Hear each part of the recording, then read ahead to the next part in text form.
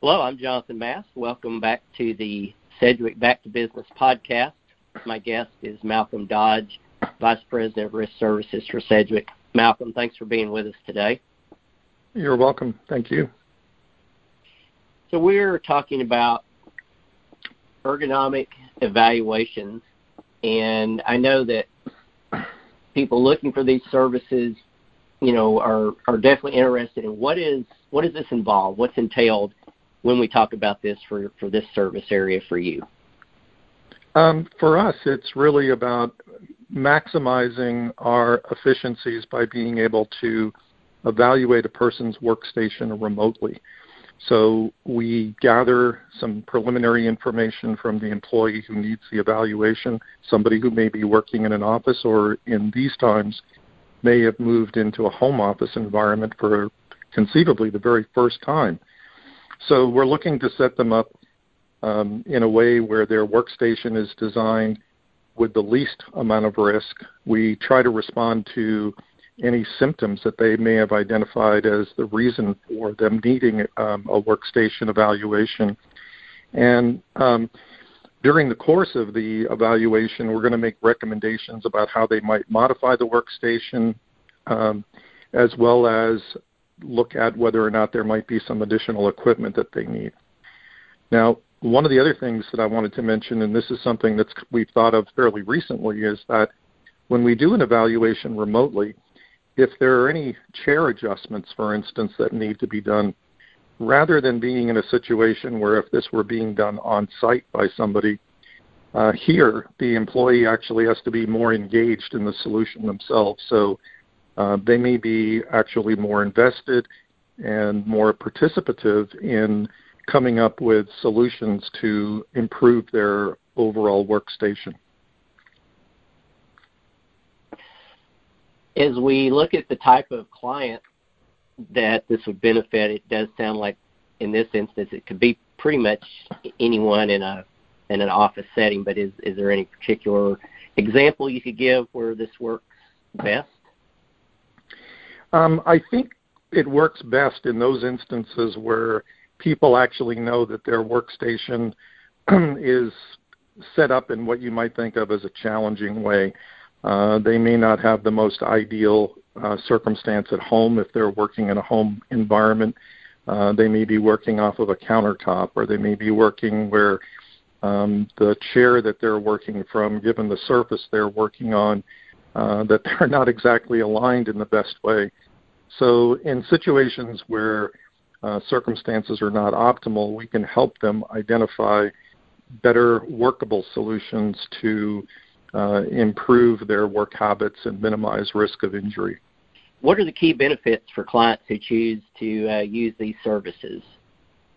The primary benefit from my perspective, Jonathan, is that it reduces the likelihood that somebody's actually going to have a workers' compensation claim.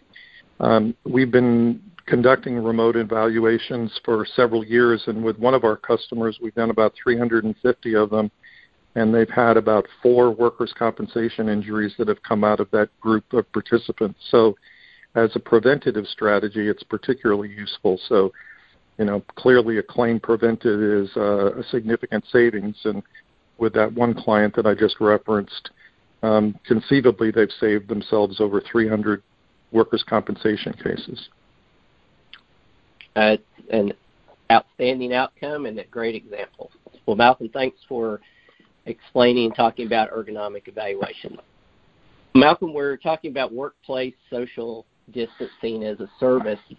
When we talk about that, what is entailed in those services being offered in your area? Let me talk about workplace social distancing as sort of a subset of a broader set of protocols that employers probably want to have in place as they safely manage their workforces in the different locations they may have around the country, or for that matter, around the world.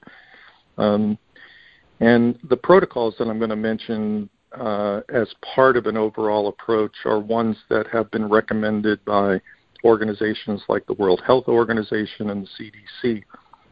But elements of the overall response should start really with a corporate-based team that develops practices to apply, pretty much at the local level. And the plan would include things like the preventative materials like hand sanitizer or wipes, and personal protective equipment like gloves and masks that we need in the workplace. It can also include the cleaning we should accomplish before returning staff to the workplace.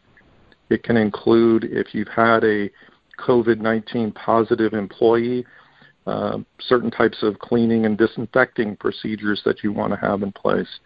And then you also want to have ongoing cleaning that is occurring once you are back in the workspace. And where we can help in particular is to review the protocols that you have in place, look at how employees can be spaced in the work environment, how schedules might be modified, how traffic in the workplace can be managed, and then also what protocols employers might consider in the form of health screening to assure that ill employees are not in the work environment. So that's pretty much what we have in mind with respect to social distancing. And I would guess this probably is going to apply pretty much everywhere, but any particular client example you'd like to offer there for a better idea? Yeah, to your point, it really is a situation where it would apply pretty uniformly to employers, but I think it applies in particular and maybe more significantly to those work circumstances where employees are generally working in close proximity to each other.